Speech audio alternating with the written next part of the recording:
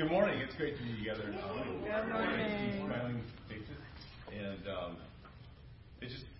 I'm loving summer right now. And, I wanted to honor Ryan here and just say a quick prayer. It's important to him to get started. Let's pray. God, it is great to be here to worship you, and God, I pray that's where our hearts and our minds are this morning. I pray that you help us to be focused really on you, your love for us, and God, I pray that we can just bask in that love this morning. I pray that you talk through Carolyn and I, say the words that you want to say through us, that we can be vessels of your will, and just pray that we can have open hearts and open minds to whatever you want to teach us this morning. And I'm just grateful to be here as family and to love one another. And pray these things in Jesus' name. Amen. And Katie, we will have a scripture too. So we're going through the series of the book on Psalms 23, and we're kind of taking turns here. Ness got to talk about green pastures and still waters, and we get to talk about restoration. And I was trying to figure out why us for restoration. Yeah, really. And then we were at a retreat last weekend, and part of the retreat we were looking at our strengths, and so we took this survey. What was the name of the survey? Yeah, so basically it's assessing your strengths based on a survey that you've taken. It's this long series of questions, and you try and answer the question that best fits you. And then it gives you the 5 greatest strengths at the end. And my greatest strength was restorative. Yeah. So I guess that's why. And it all fits with what my dad used to tell me. I'm the youngest of 5 kids. Then we had a 6th later when he remarried. But he always said, Pat, you're the fixer. You're always the restorer. You always have to fix the relationships that there's not going right or not going the way you think it should. There's conflict in the family. You're always trying to fix it. And he said, and it fits with what you do. If the appliance is broken, anything in the house is broken, you got to take it apart and you got to put it back together. So I guess that's why we're up here and we didn't get green pastures, still waters, we got restoration. And Carolyn and I were both kind of thinking about what we want to say, and we really wanted to define restoration. And we know the definition of restoration when it relates to a car or furniture or even a relationship. And when you're restoring something, you're basically, the definition from Webster says that you're returning something to its original state or to a better state than you found it. Wow. And so when you're restoring your car, you're stripping it all down. You're taking all the rust off of it. You're taking all the parts apart, replacing ones that have failed, and then putting it back together. It'll be an entirely new car when you're done. That's right. Probably better than when you started. And the same thing with furniture.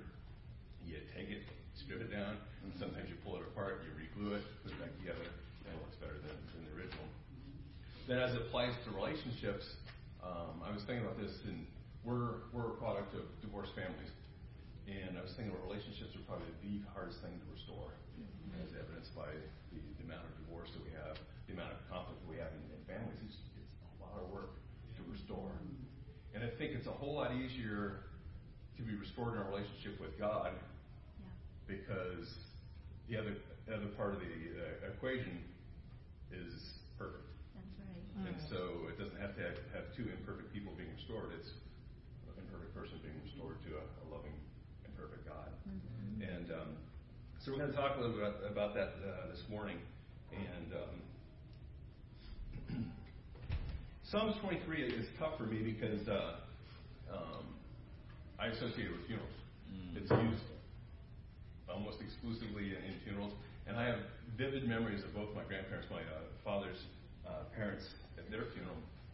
And the only thing I remember from those funerals was Psalm 23. So I associate it with death and just not a great feeling. My oldest brother, Chris, has a strong liking for Psalm 23 and the Psalms as well because I think he understands the restoration part of it.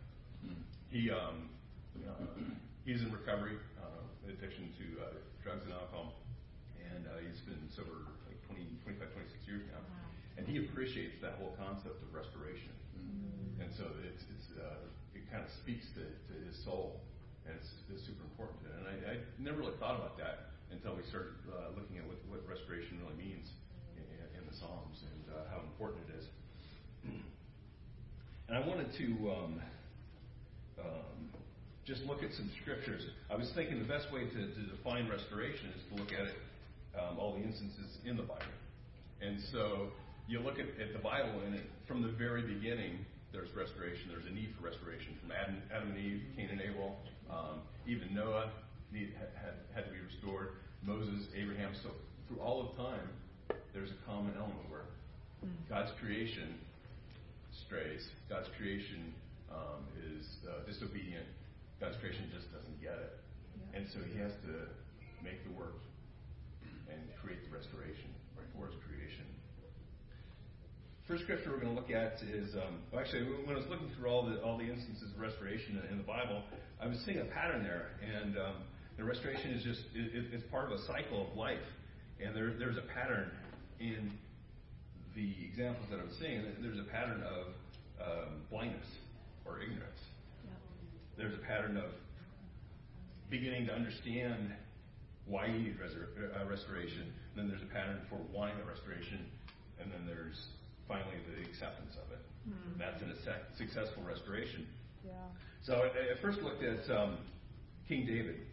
And in 2 Samuel 12, Nathan approaches David after he's blown it with Bathsheba and with Uriah, her husband.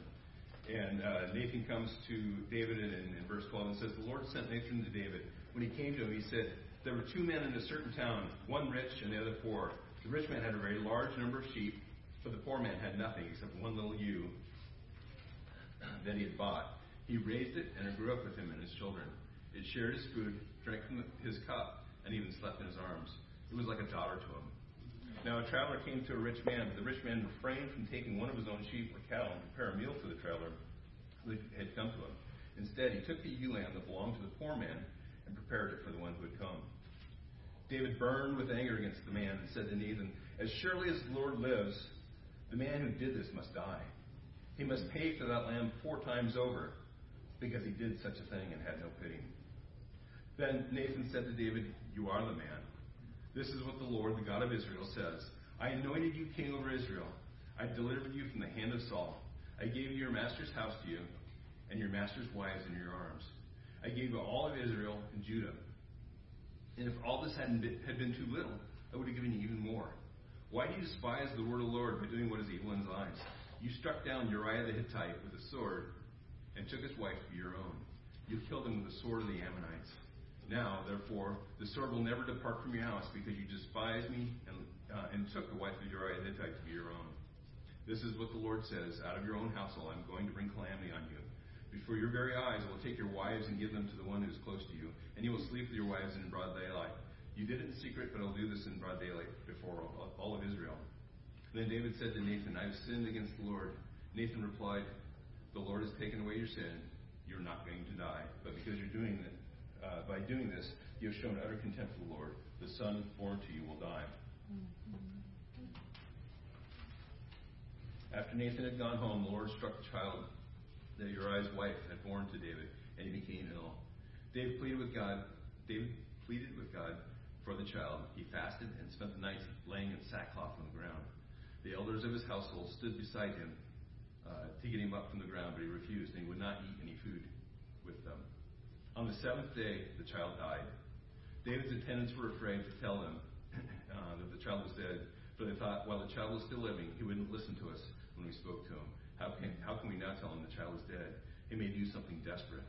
David noticed that the attendants were whispering among themselves, and he realized the child was dead. Is the child dead? He asked. Yes, they replied. He is dead. Then David got up from the ground, and after he had washed and put on lotions and changed his clothes, he went to the house of the Lord and worshipped. Then he went in his own house, and at his request, they served him food, and he ate. His attendants asked him, why are you acting this way? While the child was alive, you fasted and wept, but now the child is dead, and you get up and eat?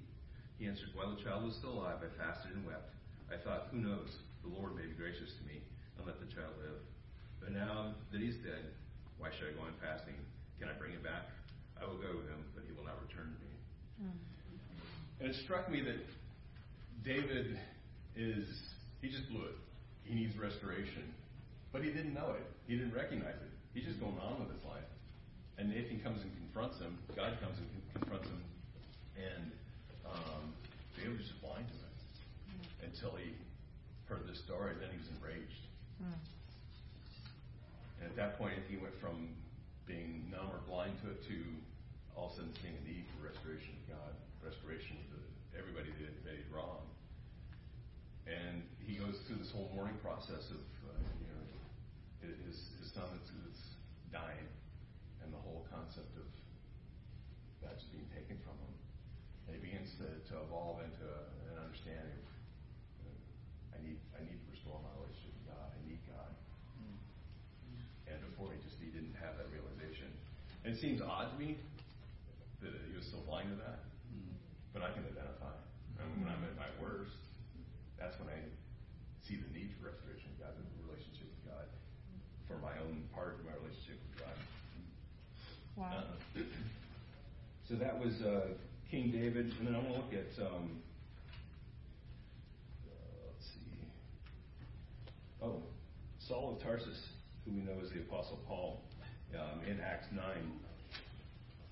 I think you'll see a correlation here. Come on, Pat. In Acts 9, it's the NIV titles this section as Saul's conversion. And I don't believe that. I don't think it's Saul's conversion. I think it's Saul's restoration. Because he didn't need to be converted to anything. In Saul's mind, he was doing what was right. He was obedient to the law. Right. He was seeking out God's will and executing it. So he didn't need to be converted to anything. He needed to be restored because what he thought was right wasn't right. And God had to point it out to him. In Acts 9, verse 1, it says, Meanwhile, Saul was still breathing out murderous threats against the Lord's disciples. He went on to the high priest and asked him for letters to the synagogues in Damascus, so that if he found any there who belonged to the way, whether men or women, he might take them as prisoners to Jerusalem. As he neared Damascus on the journey, suddenly a light from heaven flashed around him. He fell to the ground, heard a voice say to him, Saul, Saul, why do you persecute me? Who are you, Lord? Saul asked. I'm Jesus whom you're persecuting, he replied. Now get up and go into the city, and you will be told what you must do. Men traveling with Saul stood there speechless. They heard the sound, but did not see anyone. Saul got up from the ground, and when he opened his eyes, he could see nothing. They led him by the hand into Damascus. For 3 days he was blind and did not eat or drink anything. In Damascus there was a disciple named Ananias. The Lord called to him in a vision. Ananias. Yes, Lord, he answered. The Lord had told him, Go to the house of Judas on Straight Street and ask for a man from Tarsus named Saul, for he is praying. In a vision he has seen a man named Ananias come and place his hands on him to restore his sight. Lord, Ananias answered, I've heard many reports about this man and all the harm he has done to the holy people of Jerusalem. And he has come here with authority from the chief priests to arrest all who call on your name. But the Lord said to Ananias, Go, this man is my chosen instrument to proclaim the name of the Gentiles and their kings and the people of Israel. I will show him how much he must suffer for my name. And again, we start the whole story, and Saul's blind, but not really blind. So God takes him to the next step and makes sure he's blind. Wow. And he starts that process of restoration. And I think, again, Saul needed to be broken to understand what he was doing was not right. And I think that's the hard part when we talk about restoration, why it's kind of a bad word to us, is because it's painful. Yeah. It's a painful process. And in order for that process to take its course, we have to have the faith and the hope that what we're going through is going to produce restoration with God. And I think for myself, that's my biggest struggle. I can see the stories. I can even identify the need for restoration, but I can get caught up in, do I really want to go through the pain of it? Do I want to do what's right so they can get to the other side? And it's tough. And Steve had brought up a bunch of sheep facts in his lesson, and I found another sheep fact that a sheep, the way it's built, can actually get knocked on its back, and it's like a turtle can't get back up, and they call it casting. The sheep is casted. And if the sheep doesn't have any help, it could be there for days and it could even die because it can't eat or drink. And I think there are a lot of times where I'm in that situation where I'm cast and I know I need help, but I don't want to seek the help. Yeah. Or I don't know how to seek the help. And so I just lay there on my back, downcast. And it struck me as, all those simple sheep facts have a whole lot of meaning. Yeah. So, and again, Paul has to go through the hard stuff, and he has to get to the other side for the restoration of his relationship with God. And now I want to look at the Apostle Peter.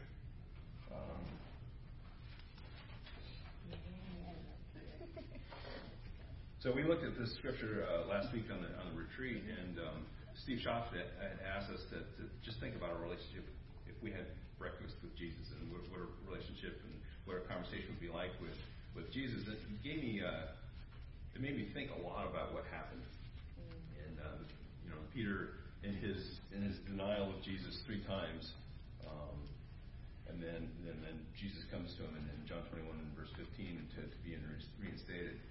And in verse 15 it says, when they had finished eating, Jesus said to Simon Peter, Simon, son of John, do you love me more than these? Yes, Lord, he said. You know that I love you. Jesus said, feed my lambs. Again, Jesus said, Simon, son of John, do you love me? He answered, yes, Lord. You know that I love you. Jesus said, take care of my sheep. The 3rd time, he said to him, Simon, son of John, do you love me? Peter was hurt because Jesus asked him the 3rd time, do you love me? He said, Lord, you know all things. You know that I love you. Jesus said, feed my sheep. Very truly, I tell you, when you were younger, you dressed yourselves and went where you wanted to. But when you're old, you will stretch out your hands, and someone will dress you and lead you where you don't want to go. Jesus said this to indicate the kind of death that Peter would glorify God. Then he said to him, follow me. And I think anybody that's read the whole story of Peter's denial in this situation, and they say, well, why did Jesus ask him 3 times? And the common response is, well, he denied him 3 times. And I started thinking about that, and in the Bible, numbers mean things. Wow. And the meaning throughout the Bible of the number 3 is completeness. Wow. So if it was 3 times that Peter denied him, he denied him completely. And so in this whole restoration, Peter's he's hurting, he's feeling, well, why do you keep asking me that? And I think Jesus and God are saying, if you want complete restoration, it's got to be 3 times. You got to reassure me. You got to reassure me completely. And Jesus ends the whole interaction with a little bit of bad news about how he's going to die, but then he says, just follow me. And that's really the end result of any act of restoration that we go through with God. That's all he's just trying to do. He's trying to get us to come back. Trying to get us to do what's best for ourselves. Trying to get us to realize that what we're pursuing in our blindness, in our stubbornness, is not what we need to do. Right? It's simple, but it's stuff we're blind to. I was going to give you one more example. I think I'm going to let Carolyn talk to go out. I feel like we could just be done. Come on, Carolyn. Amen. You're amazing. Hang on. So when I first thought of restoration, I immediately thought of Netflix and the show Restoration Shop. Yes. How many of you spent a lot of COVID watching that? I love it because it's like this place you go in England. It's like people bring their treasures from like World War II and things of like anything from a small locket to a violin that was played in a concentration camp. Like things that really meant something to these families. And this small thatched roof cottage is filled with experts, like specific, like watchmaker who's world renowned. He can fix any watch. But the whole point of the restorations is that they're always saying it's a compassionate restoration. Like they're not going to they even talk about like not polishing the outside of the watch to make it brand spanking new. Like they want to leave the dents because there's a story behind the dent. Or with the violin, that was played by this woman to survive in the camps, there's this little, and I'm not a musician, but if any of you are, and you play violin, you know there's this little piece of fluff from the resin in the bow over the years. It just sort of tumbles inside the violin instrument. Mm. And the guy pulls this thing out, this little piece of fluff inside this instrument, after he's, brought it back. It hadn't been played in probably 50 years. And he pulls it out with tweezers. It's this little tiny piece of fluff. And he says, this was from all the music she played in the concentration camp. So we're not going to take this out. We're going to put it back in. Yeah. And I just thought, that's so gentle. That's God with us, with our souls. He's super... he's got to sand some rough patches out, and we've all got those rough edges and stuff, but he's super compassionate with us. And I guess one thing that's been kind of, coming back to me, in the line, when I'm thinking of things, is the story of Jacob and how he wrestles with God. And Jacob starts off, even as a young boy, he's manipulative, and he's trying to get his brother's birthright, and he lies to his dying father. I mean, this guy is all about me. And yet here he is in the Bible, and I'm thinking, why? Why are we giving this guy space? But when I think about it, it resounds with me, trying my whole life, I want God's blessing, and why am I not getting blessed, and why am I so frustrated, and why are we feeling all this loss from such a young age? It's even if it's just one parent, hello. We had to have all these step-parents and step-grandparents. It's I just wanted one, just one that would, love me, right? Yeah.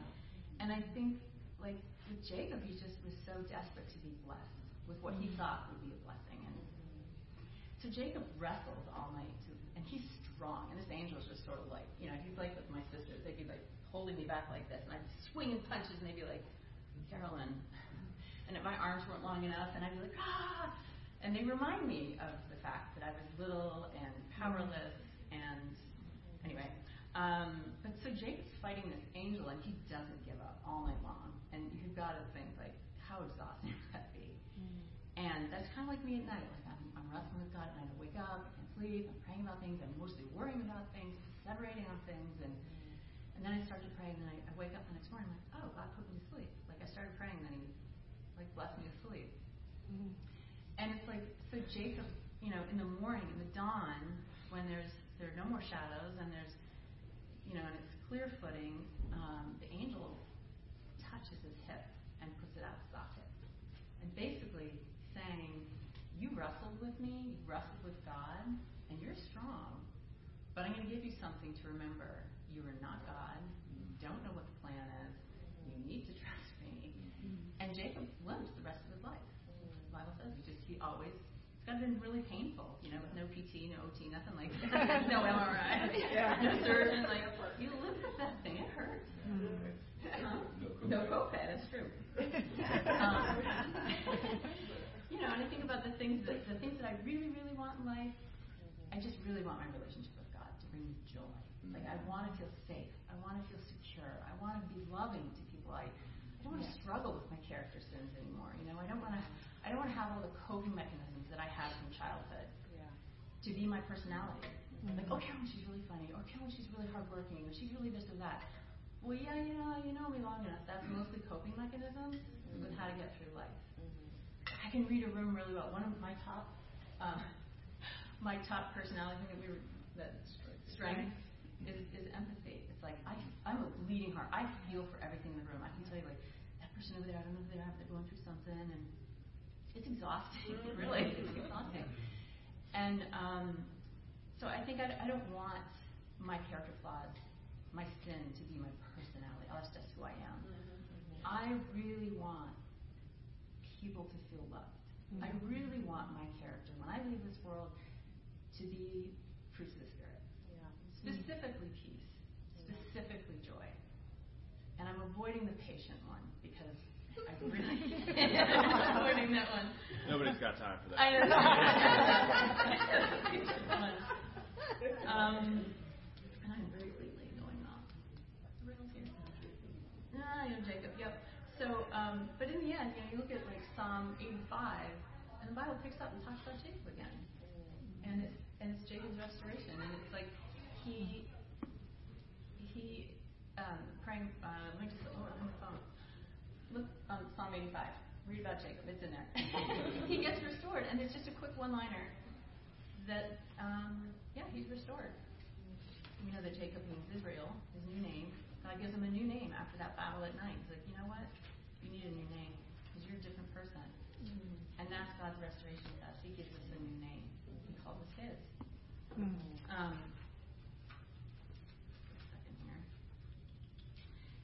When I think about who Jesus is, we were talking about this in the car on the way here, like Jesus learned obedience through what he suffered. Suffering's not a bad thing. It doesn't feel great at the time, but it's not a bad thing. Job, we love Job. Job lost everything, right? He's who you look at when you feel like, I've lost everything. You look at Job. Because Satan actually asked permission to sift Job like wheat. He's going to lose everything. Just everything. The only thing that's going to be left is his relationship with God. And that's really what life is about. It's like sifting everything out, testing us. The only thing that's worth it is our relationship with God. Yeah. Wow. Yeah, Pat and I often joke when we're like taking down a big tree and we're like limbing it, and I have my own little chainsaw, and we're like, on my little junior size, and we're like limbing these trees, and we're trying to like make our firewood for the winter, and we're just like covered in sweat. And we look over at each other, and we're like, are we there yet? Like, no one's going to take this tree down but us. Like, there's no one going to come out except maybe sometimes Rob. It's like, are we there yet? And I feel like spiritually sometimes I get exhausted. I'm just like, God, are we there yet? Like, I just want to be there, for the rest of my life. Like, you think about it, like, what is the rest of your life? What is the rest in your life? Like, where do you find rest? For me, I think it's really just working on really trusting God again. Like the last 6.75 years. I know there's a magic 7 in the Bible, but I'm like, okay, God, these things are going to change in 7 years. Just unlearning protective responses and begging for the fruits of the Spirit, and really taking to heart some things I learned from Sue. She always says, I get to. When things are hard, she's like, well, I get to do this, or I get to do that. And I'm really trying to replace like my natural responses, which is like, oh, I really want to do that, but I know I should. It's like, no, I truly get to, or I have to, or I should. It's like, no, I get to go to work. And one thing that I don't know, just kind of came full circle. The last day of school was on Friday. It was a half day for the kids, and after they leave, the teachers like celebrate. But but I had a really challenging job as a school nurse, and it's one of the highest need schools in the district. It's 24% poverty. With that goes a lot of childhood ACEs. With that goes a lot of struggle for a lot of families. And COVID's been particularly tough here. But that's why I chose the school to work at. Like I felt like I could really flex, use all my skills being a nurse for 22 years. Like I could really make a difference in these kids' lives. And so the kids get off the bus and they're like, oh, every day they're like the same. You see the kids who their background, where they're coming from, and your heart just breaks. And you can see the kids that are just struggling in so many different ways. And I thought, this last day of school, I'm just going to pray over these kids as they come, like as fast as I can for these kids. I know most of their names by now. It's a big school, and I'm just like, this child will protect them through the summer, help them be safe with their body. Lord, help them, please help them make good choices and protect the innocence of this little one. She goes through surgeries every 6 months for, spinal surgeries every 6 months, and don't let this one get COVID because, and my heart just softened, and I thought, that's a shepherd, right? Looking after the little ones. I'm going to miss them. They're good kids. Maybe I get to see them next year, but just think like what we're supposed to be for each other is that shepherd, right? Like looking around, making sure that people's needs are being met. Like if someone's looking sad, like ask those questions. Sometimes you got to ask more than once, more than twice. And the third time, you usually get an honest answer, right? And I think that's the heart of Jesus. Like he was a man of suffering. He was familiar with it. He loved deeply. He longed to bring Jerusalem under his arms. He longed to love. And that's where I think we feel most whole, is when we feel we have that purpose and we're living that way. And it's about our restoration and it's about their restoration. And really it's about making sure we're walking each other home, right? Like we all get there together. And anyway, it's a go from the repair shop to this, I just feel like God shows us so many times in every day, little tiny things, how much He loves us, how much He longs to have restoration with us. And I will put one last pitch in here for this book, Gentle and Lowly. Jeanette gave this to me when I was in a very dark place not so long ago. It's by Dane Ortland, and it's really rich. And I only now this morning, over a year and a half, he gave it to me. There are sheep on the cover. I just noticed that. I was like, oh, there's little black sheep too. It's interesting. These little ones that are cast down in the river, and it's like some painting from the Renaissance or something. But anyway, it's a great book. It says it's the heart of Christ for sinners and sufferers, and it's just a really gentle, full of grace book. Just really, just stretching my mind, stretching my understanding, my faith. It's been a really helpful tool for me. So I'm happy to lend it out if anyone would like to buy it. Amen. Thank you. I forgot to bring a list. I made a list of everywhere I saw restoration in the Bible. And in Psalms 23, it's restore my soul. But there's a long list of restore my health. Jeremiah's told that in Jeremiah 30, I believe. Psalm 85, Jacob has restored his household and his belongings. Same with Job. There's a lot of restoration, but the ultimate restoration is really what we should be focusing on. Yeah. You know, we have our times of desperation where we want to be restored with a new job or a better situation in our finances, whatever. And those are all important things. We can't stop there. We can't stop and forget that the ultimate restoration is really restored to God. And that's what matters most. And I was thinking about the times with Peter, breakfast with Peter. I mean, so many times is just whining about life and wanting things to be restored, and not really having a conversation about our relationship with God, and where that's at. You know, we can share in our own lives all these things that we want to do or dreams or whatever, but are we really talking about our relationship with God with one another? Walking with each other, right? How important that is. And the final story I want to share with you guys is the story of the cross, because it's really why we're here. Yeah. And I was looking at the crucifixion of Jesus, and I've always looked at it from his perspective and from the perspective of those on the ground watching it happen. And he paid the ultimate price, endured the pain, the shame, the ridicule, all for the restoration of us to God. And so I've looked at it from Jesus' perspective, I looked at it from the crowd's perspective, looked at it from my perspective. But I was thinking last weekend, I've never looked at it from God's perspective. As he's watching this happen, he's hoping it happens. Yeah. He's relying on Jesus to make it happen. Right. Not because he's the fixer, but because he wants that relationship with us. And it means that much to him. Right. And I've never really looked at that perspective, how God just longs to be restored to us.